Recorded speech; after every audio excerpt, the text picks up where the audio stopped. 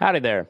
I'm Matt McKinley with the Burning Daylight podcast. If you ever wanted to make a podcast, well, Spotify's got a platform that lets you make one super easily. And then you can distribute it everywhere and even earn money. All in one place for free. It's called Spotify for podcasters, and here's how it works. Spotify for podcasters lets you record and edit podcasts right from the phone or computer. So no matter what your setup is like, you can start creating today. Then you can distribute your podcast to Spotify and everywhere else podcasts are heard. Video podcasts are also available on Spotify. And if you like my show, Fence Post Politics with my buddy Aaron, that's the place to watch it because it's all video all the time. And we share videos, we comment on videos, we share news articles and funny memes. So it's pretty cool. And also, if you want to take your conversations with your fans to the next level, your question and answer and polls are the best way to get them talking. You can attach that to your podcast there, and you get valuable interactions with your fans. And with Spotify for podcasters, you can earn money in a variety of ways, including ads and podcast subscriptions. And best of all, it's totally free with no catch. And that is true. Supposed to do a testimonial here. But anyways, this is the podcast I use, or the podcast host that I use. I like Spotify. They're very good on just letting you do your thing with no catch to it. There's a good reason why Joe Rogan hosts podcasts on Spotify, and this is a great way to get started if you've ever thought about starting a podcast. This is where I would send anybody to go. Best thing you can do is just download the Spotify for Podcasters app, or you can go to spotify.com/podcasters to get started. And yeah, if you've ever thought about just doing a podcast, or if you're tired of paying a monthly service that doesn't seem to do much for you, Spotify Podcasters is your spot. So go to spotify.com/podcasters or download the app today.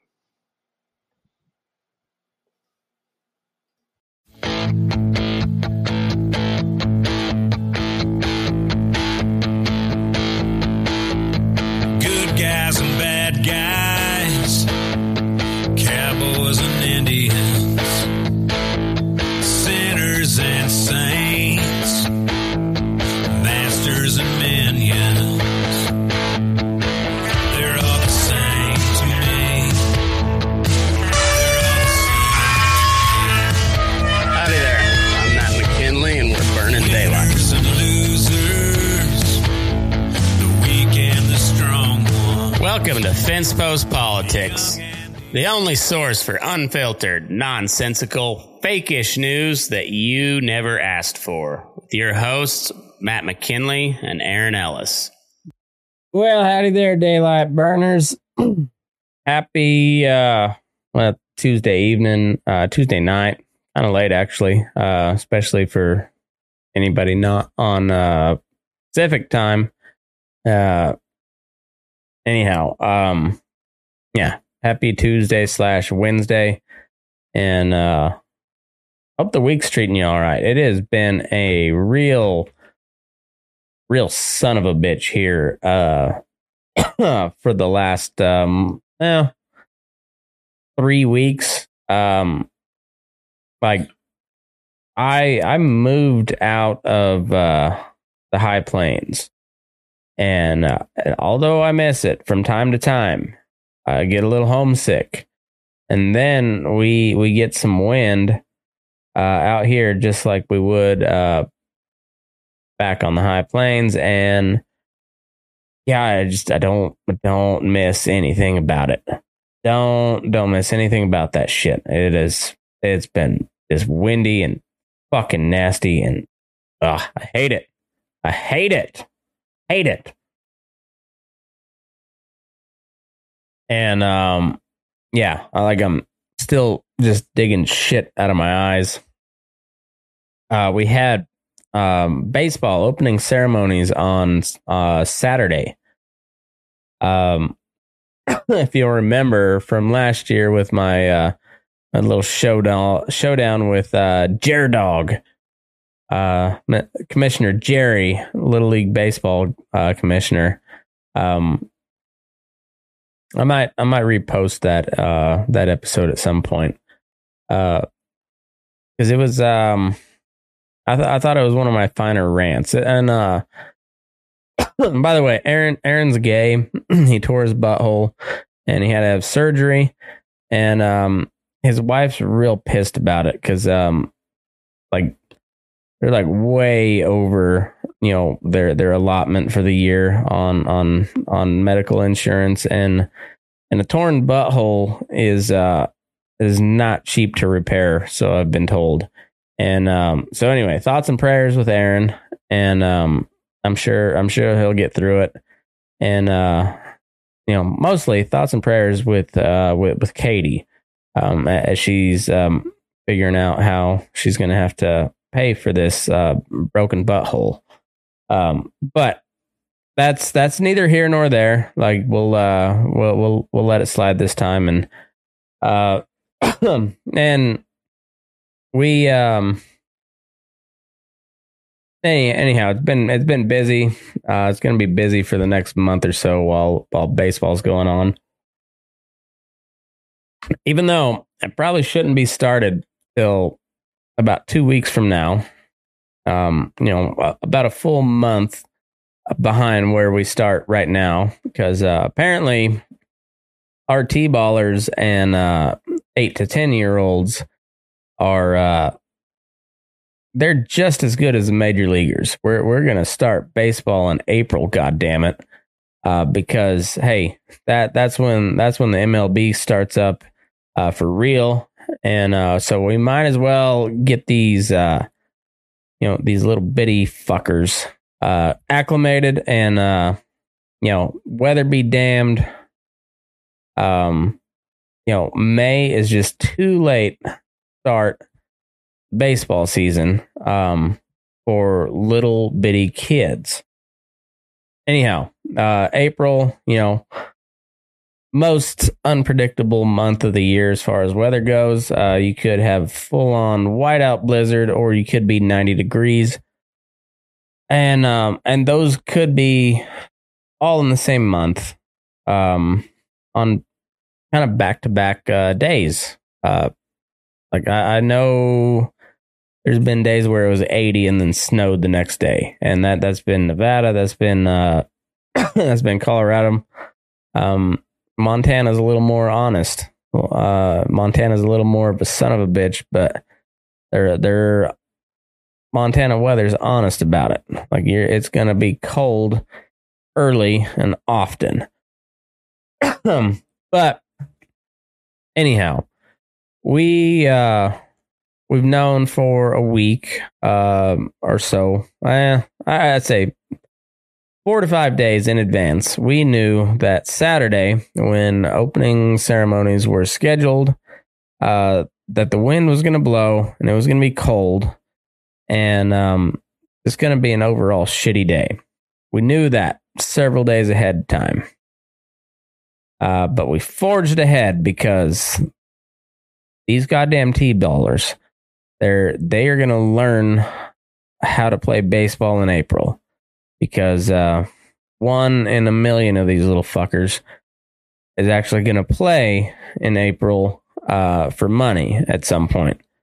So we start out in April, and opening ceremonies start at 9:00. And my little boy's in T-ball, and my little girl is in coach pitch, or we call it farm league out here. And so we got opening ceremonies at 9.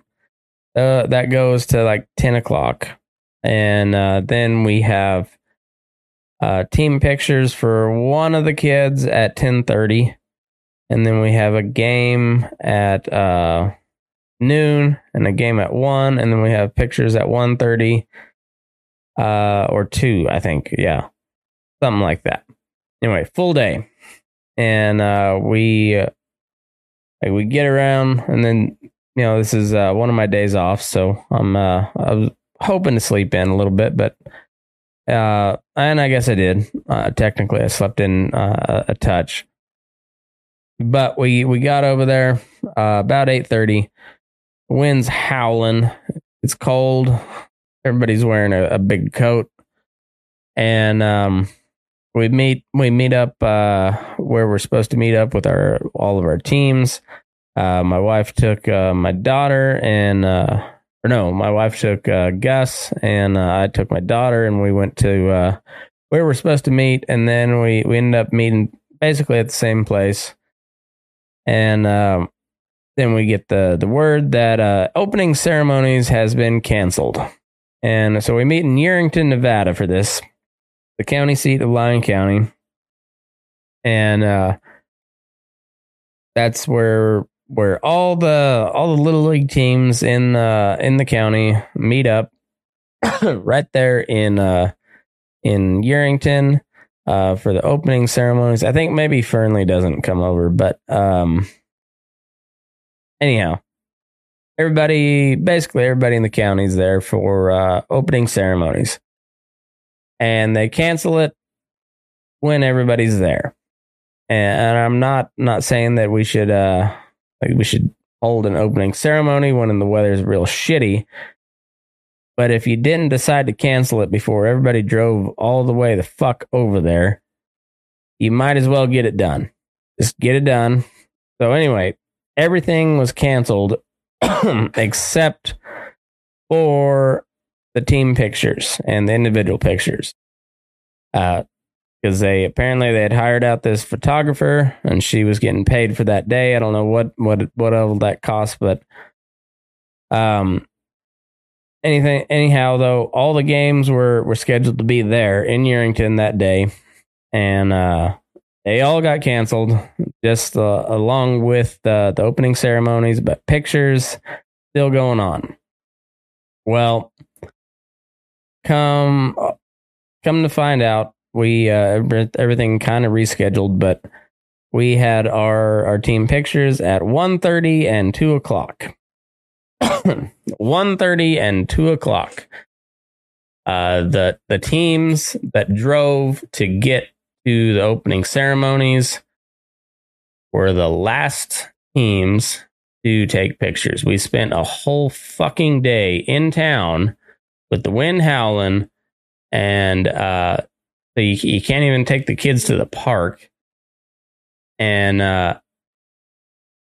we just basically sat in the vehicle and wasted an entire fucking day waiting on team pictures. And we wanted to get it done because it's my boy's first year playing baseball. So you kind of want to commemorate that. And so we waited around. Who was taking pictures before us? Well, the home team, Yerington teams, and not any of their fault, the teams themselves, but they all live in town where this is taking place, where they could go home and then come back at 2 o'clock to take pictures, whereas we drove 30 minutes to get there. You could have, after you canceled the games and the opening ceremonies, you could have just like, hey, whoever's from out of town, you're up first, so we can get you back on your way because we don't have anything else planned for the rest of the day. But no. The home team, the people that can go home and come right back with no problem, they got their pictures done early. And we waited till 2 o'clock. Take pictures. And and this one of my big gripes outside of the sunflower seeds is like, why the fuck do we start baseball so early when we don't get out of school till like the second week of June out here, and these little league baseball seasons only last about a month. So a month and a half, we start like 2 weeks early for practice and then a month worth of games. So a month and a half, we could start first part of May when the weather is going to be a little more predictable. And even if the weather is kind of shitty, it's going to be at least be warmer in May than it is in April. And we're going to have a little more, like I said, a little more consistent weather, meaning that we can, at the very least, plan around weather a little bit more. But more than likely, we're going to be able to practice quite a little bit more. We're going to be able to have the games and not cancel them or postpone them. And I don't see how that would harm anybody, because the kids are still in school, and like the rodeo season's not really getting geared up until towards the end of May, right around Memorial Day is kind of the kickoff of the summer rodeo season. So right as rodeo's kind of getting kicked off is when baseball would be ending. It seems to line up pretty well. Like that's kind of how we did it where I grew up at. But anyhow, that's neither here nor there. I mean, apparently we're just going to start in April. But knowing that we're starting in April, let's plan a little better. And if we know for several days in advance that the weather is going to be shitty, maybe just go ahead and postpone opening ceremonies until the next week or whatever, and try again. But if you don't postpone and you don't cancel beforehand, and everybody in the goddamn county shows up for opening ceremonies, and the weather's shitty, rather than calling it off, how about you say, hey, let's do this real quick. And you don't even have to, because it's kind of one of those deals where everybody lines up on the field. Well, how about instead of doing that, everybody line up real quick, and then as they call your team name, raise your hats, and 5 minutes in and out, and then let's go take pictures. And also, everybody that had to drive here from out of town, why don't you go first so you can get home? Little bit of fucking common courtesy goes a long ways. And anyhow, that also a little bit of the blame goes on me, because I did not show up to the meeting that where they voted on shit back in February. So anyhow, this is why being involved at the local level of politics, and even though this is Little League, it is very much political. So anyhow, yeah, if you're going to get involved, make sure you commit to that. And if you don't, then, well, I guess you can bitch all you want, because I just did. And, but also be aware, it kind of makes you look like a little bit of a hypocrite, which it did. So anyhow, I still think I'm right, but also, yeah, I could have said something in February when it might have mattered. Right now, it doesn't matter. Season's already in motion, and yeah. Well, fuck me, right? Huh? Anyhow, I got a few things. This wind has been awful. And climate change is they're trying to make that. It's kind of a weird time with the official narrative lately. COVID dominated the news cycle for 2 years, and I guess we'll I'll come back to the climate change, but in the meantime, the mask mandates have been struck down by a federal judge. First time ever. There's a Trump-appointed judge in Florida, and Biden administration has, or the DOJ, Biden DOJ, because that's how this also how it works with politics. It's just not just the Department of Justice. And well, I don't know if we ever should, expect it to be like truly impartial, but that's what it's supposed to be. But it never is, because as soon as somebody else takes office, it flip flops back and forth. And so the Biden DOJ said they will appeal this decision pending recommendation from the CDC. So if the CDC says that they still deem the mask, I think it was over. Like, I'm glad it's a good win, because they were just like bumping this deadline 2 weeks at a time. And I'm actually kind of surprised that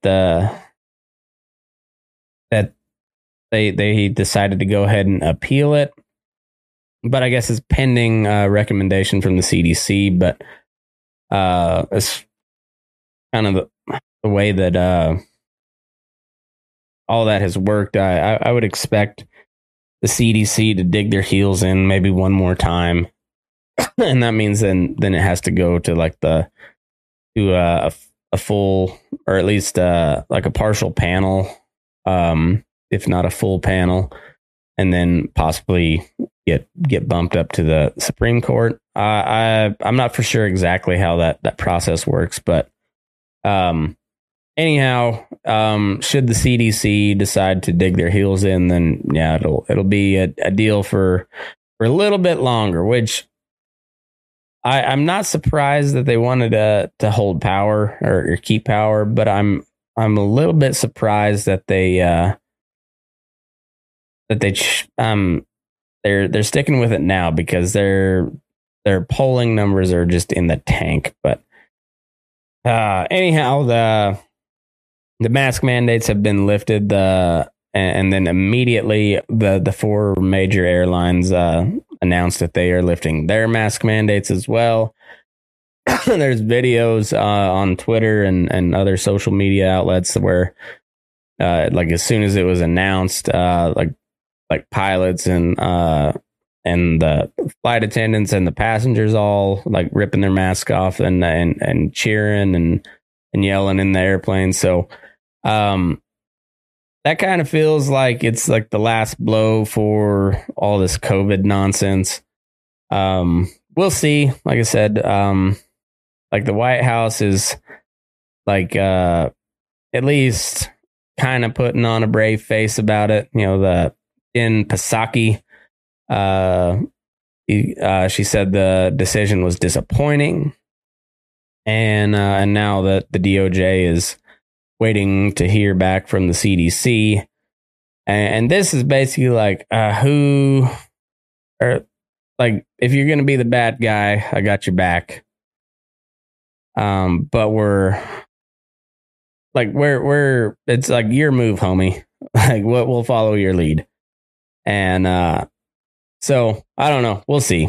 I won't be surprised either way. Honestly, it's I mean, it's a coin flip. It's gonna look bad for him either way. But hopefully there's enough reason within the party still that they'll realize, like, hey, this will make you look like, if you don't fight it, it'll make you look bad with like your hardcore base that is still terrified of COVID because you've completely brainwashed them.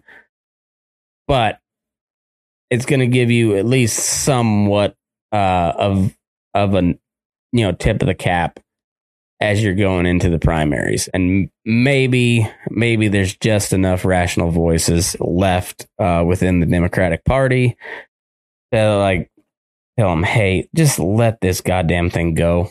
Like, let's move on. We got enough shit to worry about. But that being said, look at how the last couple of years have played out, and yeah, I'm not confident either way. So, yeah, expect, I guess, just expect the Democratic Party to try and drive away even more rational minded people. Yeah. So what that means going forward, I don't know. Like if they take up the case, if the mandate goes back into effect or what the fuck. I don't know. I'm not sure how that works, but I guess just don't be surprised that it's not over. But anyhow, going back to the baseball deal, it's been really fucking windy for 3 weeks and I hate it. And in the meantime, we're getting no real moisture out of it. Like they've had some up top, but it's not enough to really do anything, and it's kind of late at this point, anyways. And yeah, this drought is talking to Boots. By the way, if you'd like to hear from Boots, you got to sign up on Patreon. But it's been really dry down there.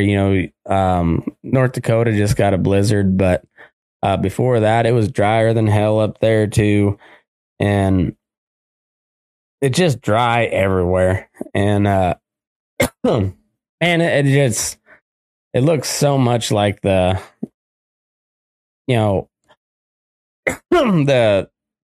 20s and 30s repeating itself. I mean, just even from a climate standpoint, and I'm very, very torn on this climate change deal. Like I'm a firm believer that the climate changes constantly, and I think we probably do have some effect on the changing of the climate. I think we probably play, if at least a marginal role, if not a pretty significant role. However, we have advanced to the point as a human species where we kind of rely on having power available whenever we need it, electric power, and that requires a lot of energy to expends a lot of energy to. I don't think we could begin to imagine how bad if we were to just shut off fossil fuels tomorrow. We'd have maybe a week or two where people could kind of halfway function somewhat normal as we're accustomed to. But then, I mean, it's the straight up Hunger Games. And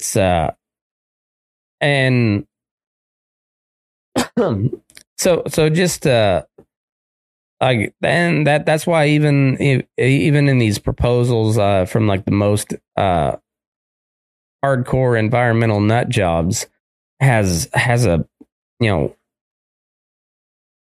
at least a 10-year timeline to roll this out, because to shut off the fossil fuels from tomorrow would be catastrophic. But it wouldn't be as catastrophic. It'd be catastrophic to the United States, because China and India and Russia are not going to shut off their fossil fuel consumption. But I guess just to say there was like a worldwide EMP where it just takes out every single power grid on Earth. Say from like a Sasquatch, Science Squatch attack. But outside of that, the U.S. can do whatever the fuck it's going to do, but these other major, huge countries are going to do what's best for them. We're seeing that with Russia, Ukraine. Like Russia's going to take care of business how Russia wants to, and Ukraine's either got to hold them out and put up enough fight for them to withdraw, or they're going to have to. At least part of their country is going to have to become Russia. And I as bad as the Russia-Ukraine deal is, I mean, I'm not going to talk too much about that tonight, but as bad as it is, like that's a fight they're going to have to fight on their own, because getting involved or us tangling with Russia could lead to just no human life on Earth, and or at least no human civilization left on Earth. And it's like that's not an option to put on the table. So anyhow, to think that like we can control the climate when we can't even control what Russia does with Ukraine without risking total annihilation, like there's just the hubris behind that. This whole green energy movement, and I firmly believe we should do what we can to make sure that the Earth is livable for like my kids and their kids and on down the line. To think that we can change what the climate is doing, I think that's a bold strategy, Cotton.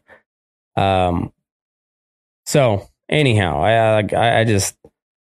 I'm kind of stuck between those two deals, and the proposals that we're seeing coming out from all over the world as far as tackling climate change leads to a lot of centralized government power, and I'm 100% against that. 100%.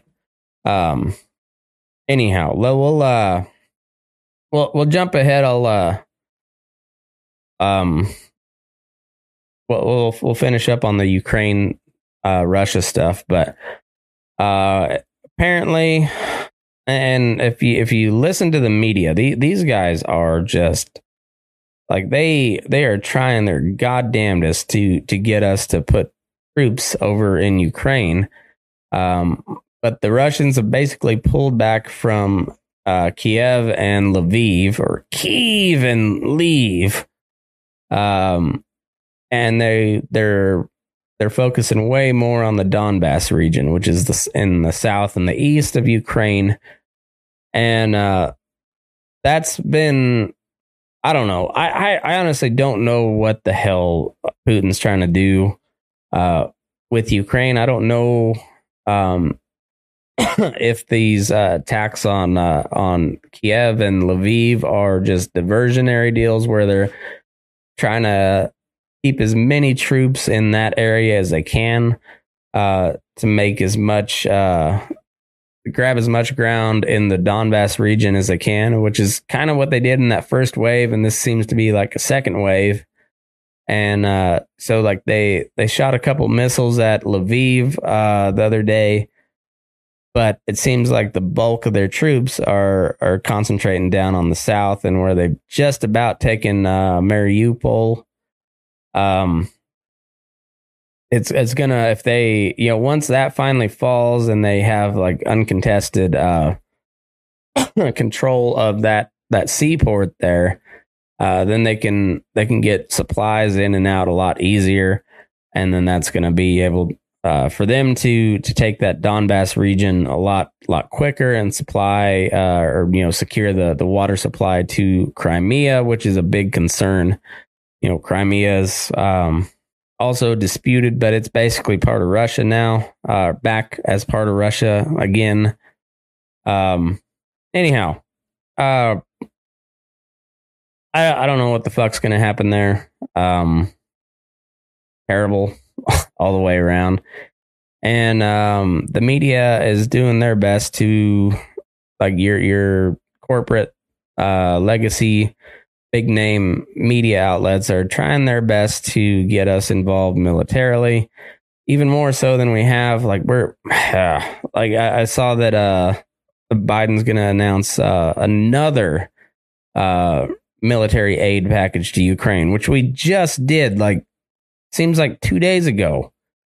We sent like another almost $1 billion over there, and now like he's getting ready to announce another one. Like, if inflation wasn't high enough, god damn, dude, like, how many guns do they need? And if we're sending all this shit over there, why aren't they doing better? Like, they're not that Russia's doing well, but they're still only sending like 15% of their military. Like, if they really wanted to take Ukraine, they're going to take Ukraine. And so, like, I don't understand how, like, they're just the way, like, they're not sending in a ton of reinforcements from Russia. That seems to mean to me that they're really only trying for this Donbass region. I don't know. It's yeah. Joe Biden though. I gotta. No, anyhow, Russia, Ukraine, still going on, and the media is gonna try their best to get us in the war. And Joe Biden, to his credit, even though he's risking full scale war by sending weapons to Ukraine, like, they're gonna start bombing our shit as we're, shipping it in from Poland or wherever. And yeah, it's just this is that shit gets scary. And then there's like in this media, they're talking about how, like, these tactical nuclear strikes are not going to be as bad as we think they are. Like, small scale nuclear war might not be bad after all. So let's go ahead and get in a war with Russia, I guess. Fucking crazy. So anyhow, see how that goes. But inflation is going to keep going up, and the longer this shit goes on in Ukraine, the more it hurts us. Like, these sanctions that they put on Russia haven't really worked, and the ruble is basically at the same level it was pre-invasion. It tanked pretty hard there. This was a good one. Uncle Joe is getting escorted away from the crowd by an Easter bunny, and I don't think my audio is working there, but as he's talking to the crowd there, and they got him on a different video on mic where he's talking about Afghanistan and Pakistan. And then he goes over to that guy and goes, "What the hell am I supposed to do now?" And yeah, it's so many jokes to be made about Joe Biden. I mean, and it is low hanging fruit. But also at this point, that guy, I mean, just look at that guy. He doesn't know. There was another video. I'll see if I can pull it up here real quick. There was another video of him where he's just he walks off stage and goes to shake somebody's hand, and there's nobody there. And, like, at this point, can we just call it elder abuse? Because that seems to be what's going on. And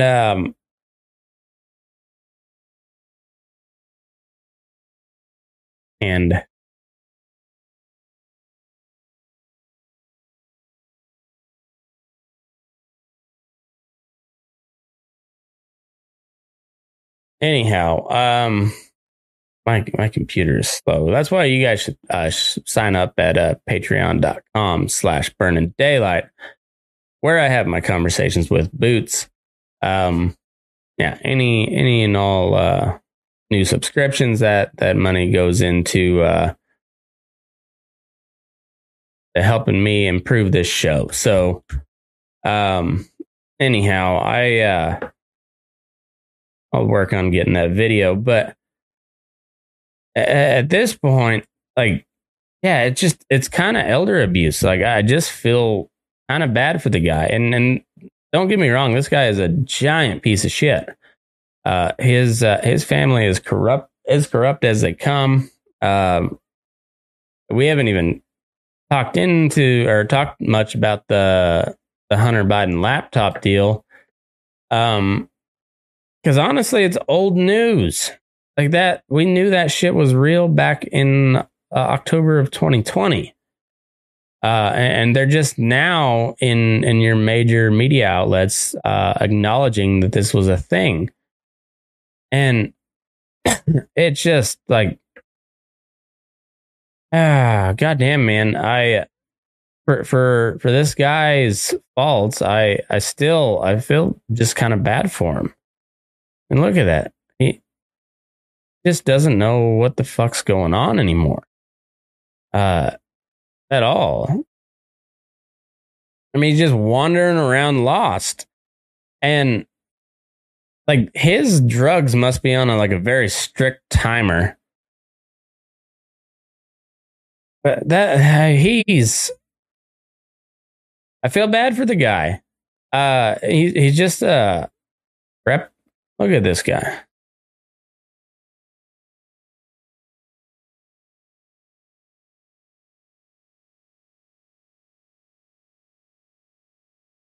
Yeah. Yeah, and that guy's not going to do anything he's not going to do anything to make Putin intimidated. And he's but also I think he's still kind of bullheaded enough that he's not going to he's not going to risk troops on the ground in Ukraine. So I don't know. It's a lose-lose situation. What do I have next? So we covered Joe Biden. We covered the mask mandates. Okay. Marjorie Taylor Greene, my one of my favorite members of Congress. She is a Republican, diehard Donald Trump supporter from Georgia. Okay. She has a lawsuit pending against her by an advocacy group that's based out of Texas. But basically, what they are trying to do is get a bunch of these diehard Trump people disqualified from running for office again. Basically, using the legal system to undercut the will of the people of these districts. So they're citing. Let's read this. So, federal judge says Georgia voters can challenge Marjorie Taylor Greene's reelection run. Still not sold on her not being a science squatch. It's still a possibility. You never know on these pictures, especially with a character like her, where your corporate media truly hates her. So I don't know if they're in on the plot with the science squatch, so they trimmed down the canines, or if they did that on purpose to make her look weaker, or if maybe Marjorie Taylor Greene is an actual human. We don't know for sure. None of those theories have been confirmed. So as far as we know, all bets are in play right now. So Atlanta, a federal judge on Monday ruled that a group of Georgia voters can proceed with legal efforts seeking to disqualify U.S. Representative Marjorie Taylor Greene from running for re-election to Congress, citing her role in the deadly attack on the U.S. Capitol. I love that they're still citing the deadly attack. Only person who died on that day at the Capitol was shot in the neck by Capitol Police. Should she have been shot? I don't know. I have not really delved into that side of things yet, but we all know that there were no weapons found. That has been brought before the public several different times. No weapons found on on that day during the storming of the Capitol. The people who plotted to, to overthrow the government, start an insurrection, left all their weapons at home that day. All of their weapons, no firearms found, and the only person who died on that day was one of the protesters, and she was shot in the neck by a cop, Capitol Hill Police. Yet they still call this a deadly attack on the U.S. Capitol. And so I guess, one person died, but it was a member of the attacking party, as they have cited it here. The challenge filed last month, the Georgia Secretary of State's office alleges that Green, a Republican, helped facilitate the January 6, 2021 riot that disrupted Congress from certifying Joe Biden's presidential election victory. That violates a rarely cited provision of the 14th Amendment and makes her ineligible to run for re-election, according to the challenge.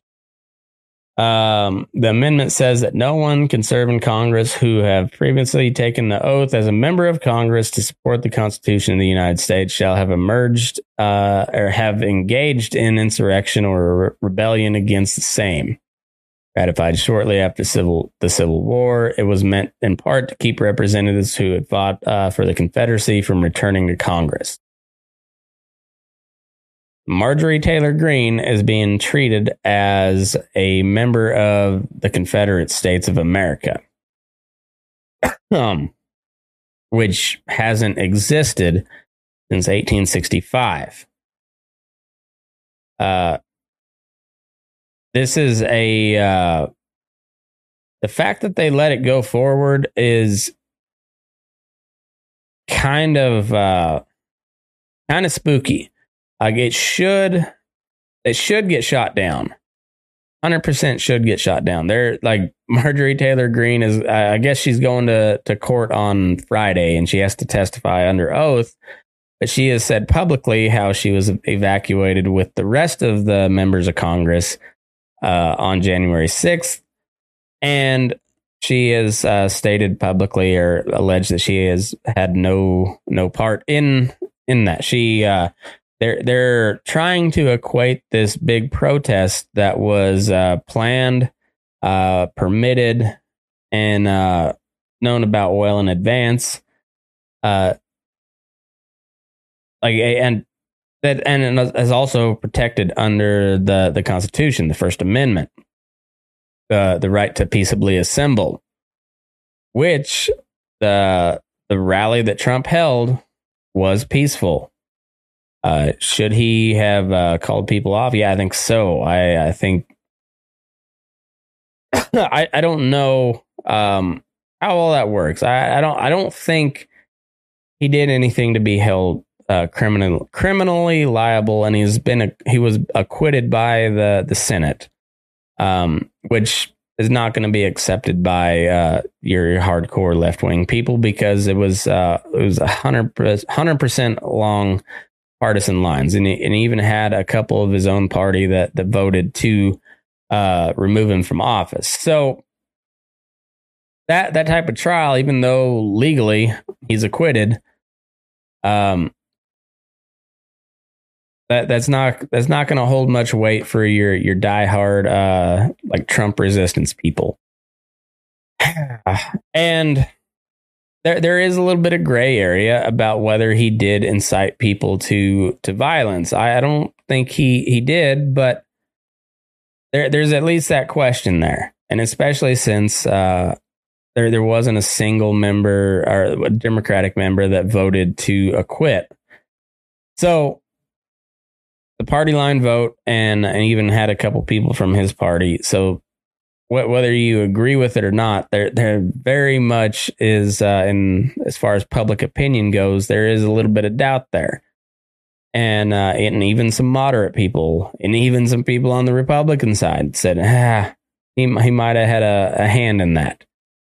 So if that comes back up, they can say that he led an insurrection, which would invoke this article of the 14th Amendment, and it would disqualify Marjorie Taylor Greene and Madison Cawthorn. I think Lauren Boebert, my other girlfriend from Congresswoman from Colorado, and a couple of representatives from Arizona, like Paul Gosar and something Biggs.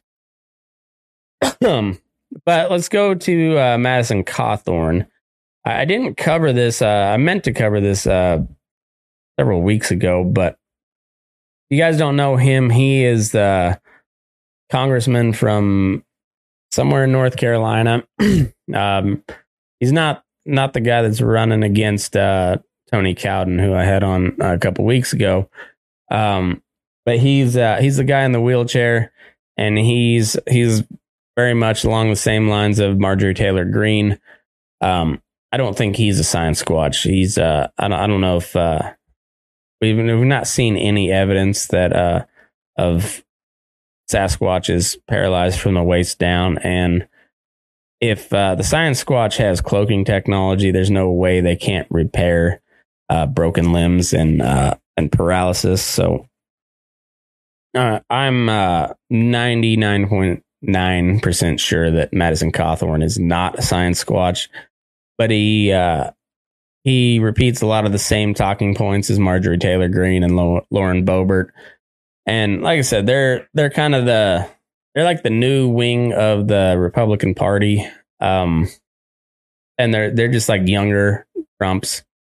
They say a bunch of stupid shit.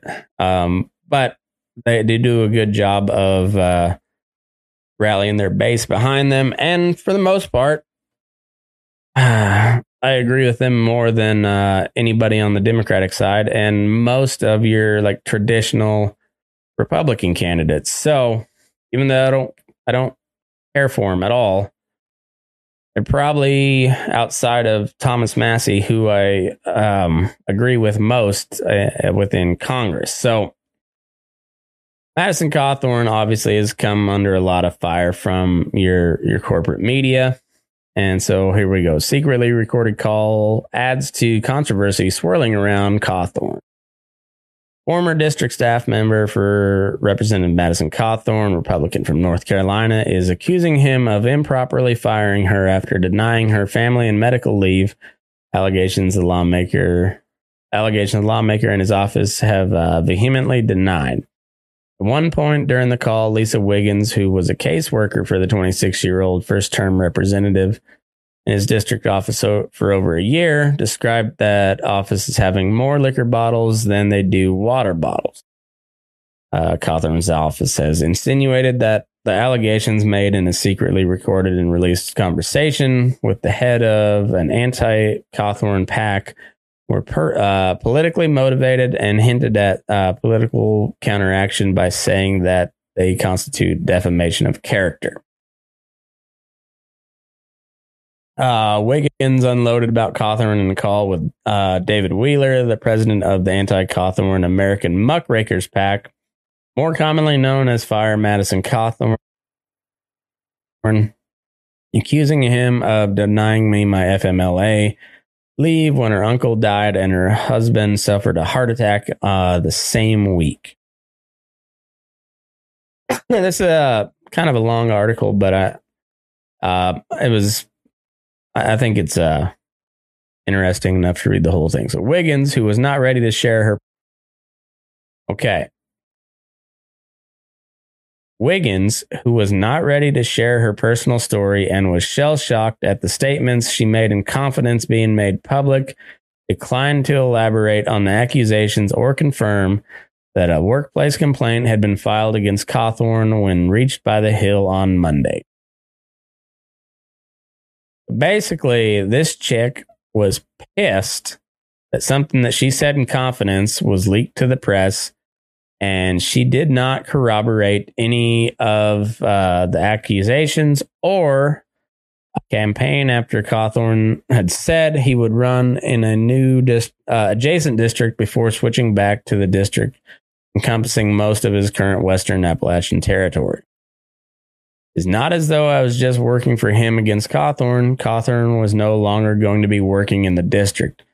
Also, he gave me the blessing to do so when I left the district, Wiggins told the Hill.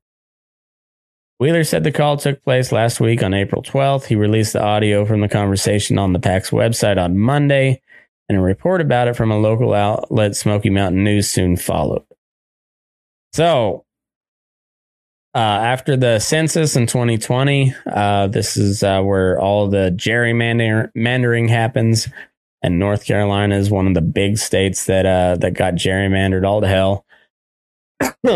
And it just so happens that Cawthorn decided to run in a different district, and he told this chick that since she was staying with that district, that she could work for whoever she wanted to. And then he changed his mind, or probably based on judges' rulings, decided to switch back to that district. And now she's already working for this who's now a challenger, who wasn't planning to challenge this guy. So you got an oopsie primary challenge here. And this chick is caught in the middle of it. And some piece of shit from a political action committee, a super PAC, recorded a call. North Carolina is like a one-party recording call. So anybody who's been on the podcast, especially like when we do it on Zoom, when we do video, when I hit record, it lets you know, because a lot of states, they have to, for it to be used legally and not face any repercussions, both parties have to know that you're being recorded. And that's also kind of a standard practice. Anyhow, he didn't tell her that she was being recorded, and sounds like maybe she was just ranting about this guy, who has gotten a lot of trouble from the Republican Party. He got a bunch of shit from Mitch McConnell because he was saying he was talking about how he got invited to a bunch of parties where orgies were going on and drugs were everywhere. And honestly, I think he should have not denied it and actually told some details about these parties, because I want to see how DC gets down. But he probably couldn't do that because there was a bunch of underage kids there. Because that seems to be how DC rolls anymore. Anyhow, Madison Cawthorn's another one of these guys that is up for a lawsuit about whether he can run again. And like I said, this type of deal is the shit that sets off violence. When you have people that elected, no matter what your view on Lauren Boebert or Marjorie Taylor Greene or Madison Cawthorn or even for the other side, Pelosi or AOC or Ilhan Omar, no matter what you think of them, if you're not in their district, you don't have much of a say about whether they have a right to be there or not. That's for the constituents of that district to decide. And if they're able to just decide through the legal system that even though the people of this district want these people to represent them, through some technicality in the law over an event that is questionable at best as to whether or not it was an insurrection, and the legal system just says, no, you can't elect that person, even though you want to. That sets a really, really bad precedent in motion.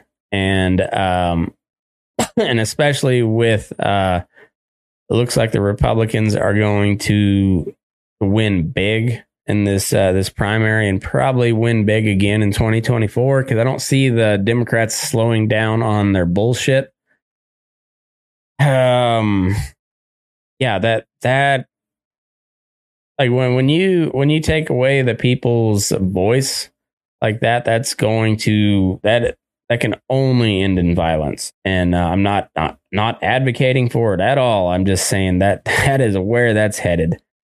So hopefully cooler heads prevail within the courts. And I think overall the courts have done a pretty good job within the last couple of years. But we'll see. In other news, Amazon and Starbucks, two of your, at least publicly, your most like progressive left-wing type of companies, both of their founders are like extremely left-wing. They have been fighting a kind of an uphill battle. It seems like they've been like playing a game of whack-a-mole, trying to shut down union attempts, and have failed for the most part. And this is something I think we should pay a little bit more attention, as most of my audience being on the libertarian conservative side of things. Kind of knee-jerk gut reaction is, anti-union and anti-big labor. And I'm very much on the same way, but I'm sympathetic to like the union guy. I don't like the unions as an organization very much the same way. Like I support like the original sentiments of the Black Lives Matter movement, like your average black guy that's just tired of getting fucked with by the cops. I view that person the same way as your average like union like mill worker or factory worker, is just like trying to put their head down and not get fucked over by the company that employs them, like trying to get everything that they got coming to them. And so I don't hold any grudge against them, but like much like Black Lives Matter, the organization got corrupt. Could do a whole segment about how much money has been misallocated and can't be found or accounted for from the organization, and their leaders are buying $1 million+ houses. That's kind of how that's how the union deal has worked too. Like while I sympathize with your average union guy, the leadership of that union is just corrupt as fuck and robbing its members blind for the most part. And so like I'm very much like skeptical of labor movements, but this Amazon deal, and so the plant or the warehouse, or I think it's a distribution center. It's in Staten Island, New York, and they voted overwhelmingly to unionize. And Amazon has resorted to. I don't have any of these articles picked or pulled up, but I listened to several different podcasts on this, and I've read a bunch of different stories, and Amazon's union busting tactics are just pretty goddamn funny, to tell you the truth. They're even using like Donald Trump's playbook of this election was stolen. And I don't know if they're talking about voting machine. I don't know how all those deals work, but the fact that this thing sprung up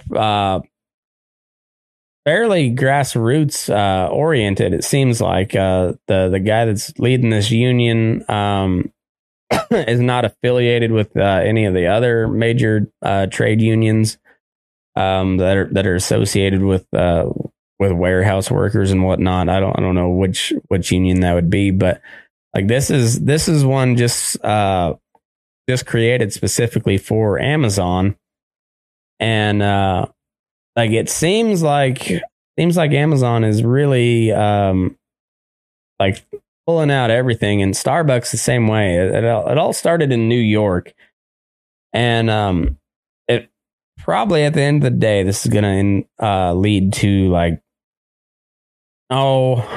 it's going to lead to an increase in all of your Amazon prices, and also probably going to lead to higher priced coffee and all of that good stuff. But at the same time, I fully support these these union attempts, at least to have some sort of say against especially a massive corporation like that, where and in particular, I don't know if I believe all these stories coming out of the Amazon warehouse about how bad working conditions are, but the fact that they basically do track every one of your movements during the day is creepy as fuck. And I get that you're on their time, but also that's don't fucking track me like that. That's and it's not like we had the GPS deals on feed trucks at Cactus where you could see where your drivers are, and so you could it's meant to see where they're at in their route, so you can get back to the office or plan your route accordingly. But there's also times where guys would just go sit at the edge of the yard and kind of take a nap or something. And you could see that if they've been sitting in the same spot for 20 minutes. And I will admit it's a little bit creepy, and I tried not to use that too much. I try to use that GPS as what it was meant for, which is just to maximize your efficiency, and so you could see where they're at and how you could move that day along a little bit faster. But Amazon is calculating how long it takes you to load each box, and then puts that on an average for the entire company. And then you've got standards to meet, and then they time your bathroom breaks and everything. And it's it's some real 1984 type shit. And so I don't, while I don't trust most labor movements, just because they're by nature they're very left wing socialistic in nature, and I'm not for that. But also these giant corporations, and working for a couple of them, they tend to be very authoritarian in how they run things, and there's got to be some sort of balance there. And so I kind of support this whole movement to kind of throw a big fuck you to these elite types. So we'll see how that plays out with with Amazon and Starbucks. Most likely, it's just gonna make everything more expensive for us. But we'll take a look and see how it goes further down the line. Next up, we got DeSantis and Disney going head to head, and this is a weird one. I'm not going to lie. I'm a little bit torn on it too,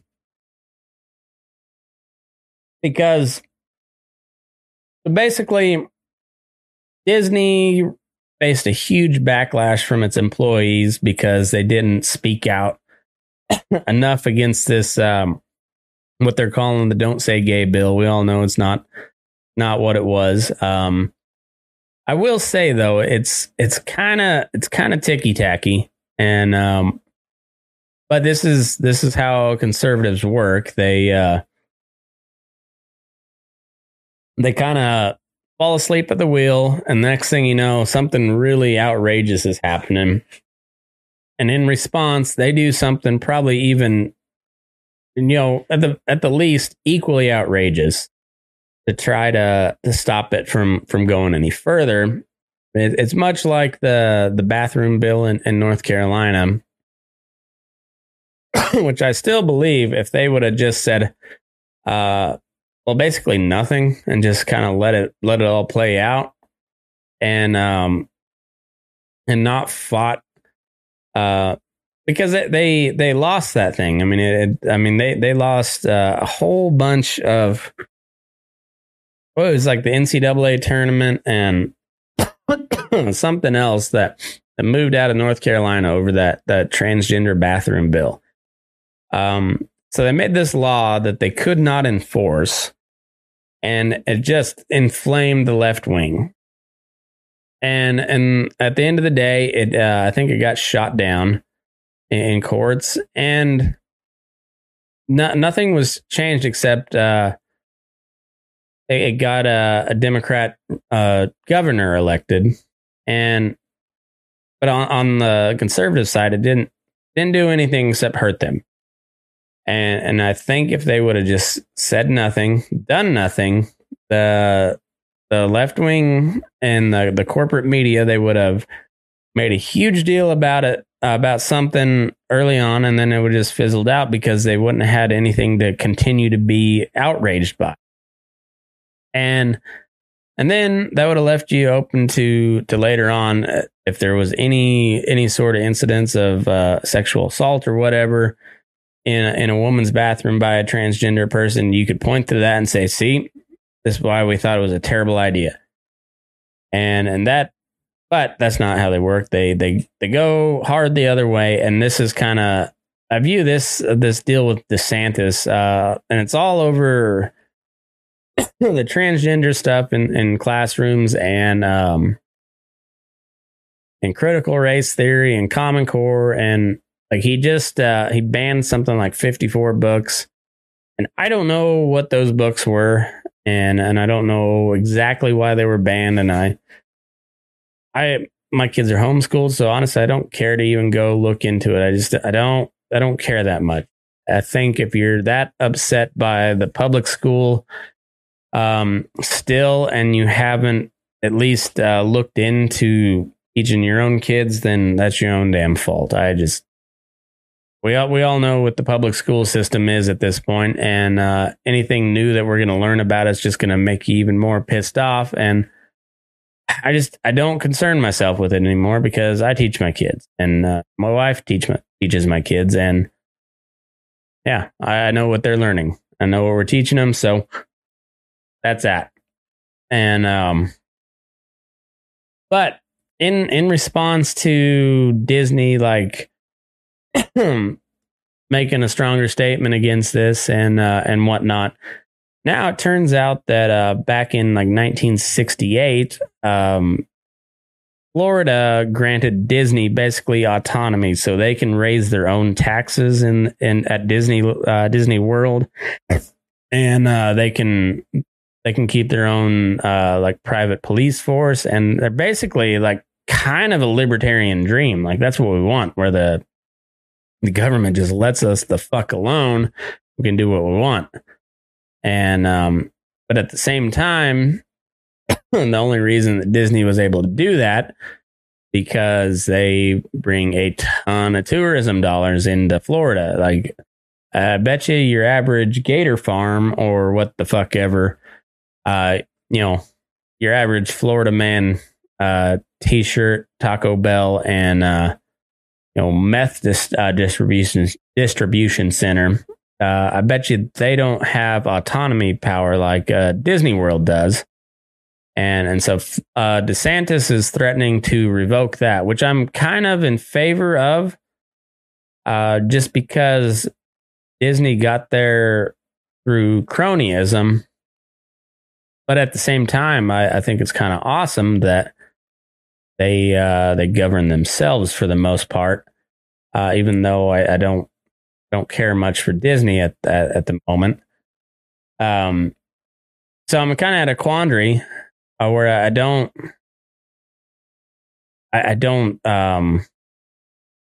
know exactly which way to feel about that. And then as far as the banning of books, I guess it's just from curriculum. So it's not like they're banning them from the library. If you want to put them in the library, I think that's fine. I don't know exactly how that works, but I know it sounds a lot like censorship from the right-wing side. And once again, I don't think that you should be teaching sexuality to kindergarten through third grade kids at all. I don't think they're ready for that. But I also don't have to fucking worry about it because my kids are not in public school. So, also a little torn about that, and I'm almost kind of on the side of the crazy people because censorship is bad, because it only depends on who's in power. Once you set that precedent of censoring a certain set of topics, well, just wait till the other side gets into power and they will decide what they want to censor. But we've seen this with social media. We've all, especially on the right wing side, have bitched about it on social media, or we tried to. Even if you're allowed to bitch about it on social media, you're on the conservative or libertarian side, or just go anti the establishment narrative. You can rant all you want, but nobody sees it. 21,000 followers on Facebook, and if I break 100 reactions on something, it's a good day. That's a good day. And it used to be in the thousands, but hey, seems like we don't learn. It's all tribal. And I think DeSantis is his gut instincts are right. It's a little bit authoritarian, and so I pulled up this article, and then so our favorite gay governor, Jared Smoke My Polis, from my home state of Colorado, Colorado governor rips DeSantis for socialist attacks on the private sector, and we're ready for Mountain Disneyland. I think this guy's an idiot, but compared to the rest of the Western states, he's, well, or at least like the swing or liberal Western states, he's probably the best of them. Like, he's better than the Nevada governor. A lot better than California, Oregon, and Washington. I can't remember who the governor of Arizona is. But anyway, Colorado Governor Jared Polis led into Florida Governor Ron DeSantis on Tuesday over what Polis called Florida's authoritarian socialist attacks on the free market. Which, I mean, that's pretty good. I will say, because he's kind of a socialist himself, at least when it comes to like domestic policy. On the economic side, he's very much a crony capitalist. So he's he's libertarian in the sense as long as it benefits him. But if it comes down to shutting down his competition, he's probably in favor of some regulation.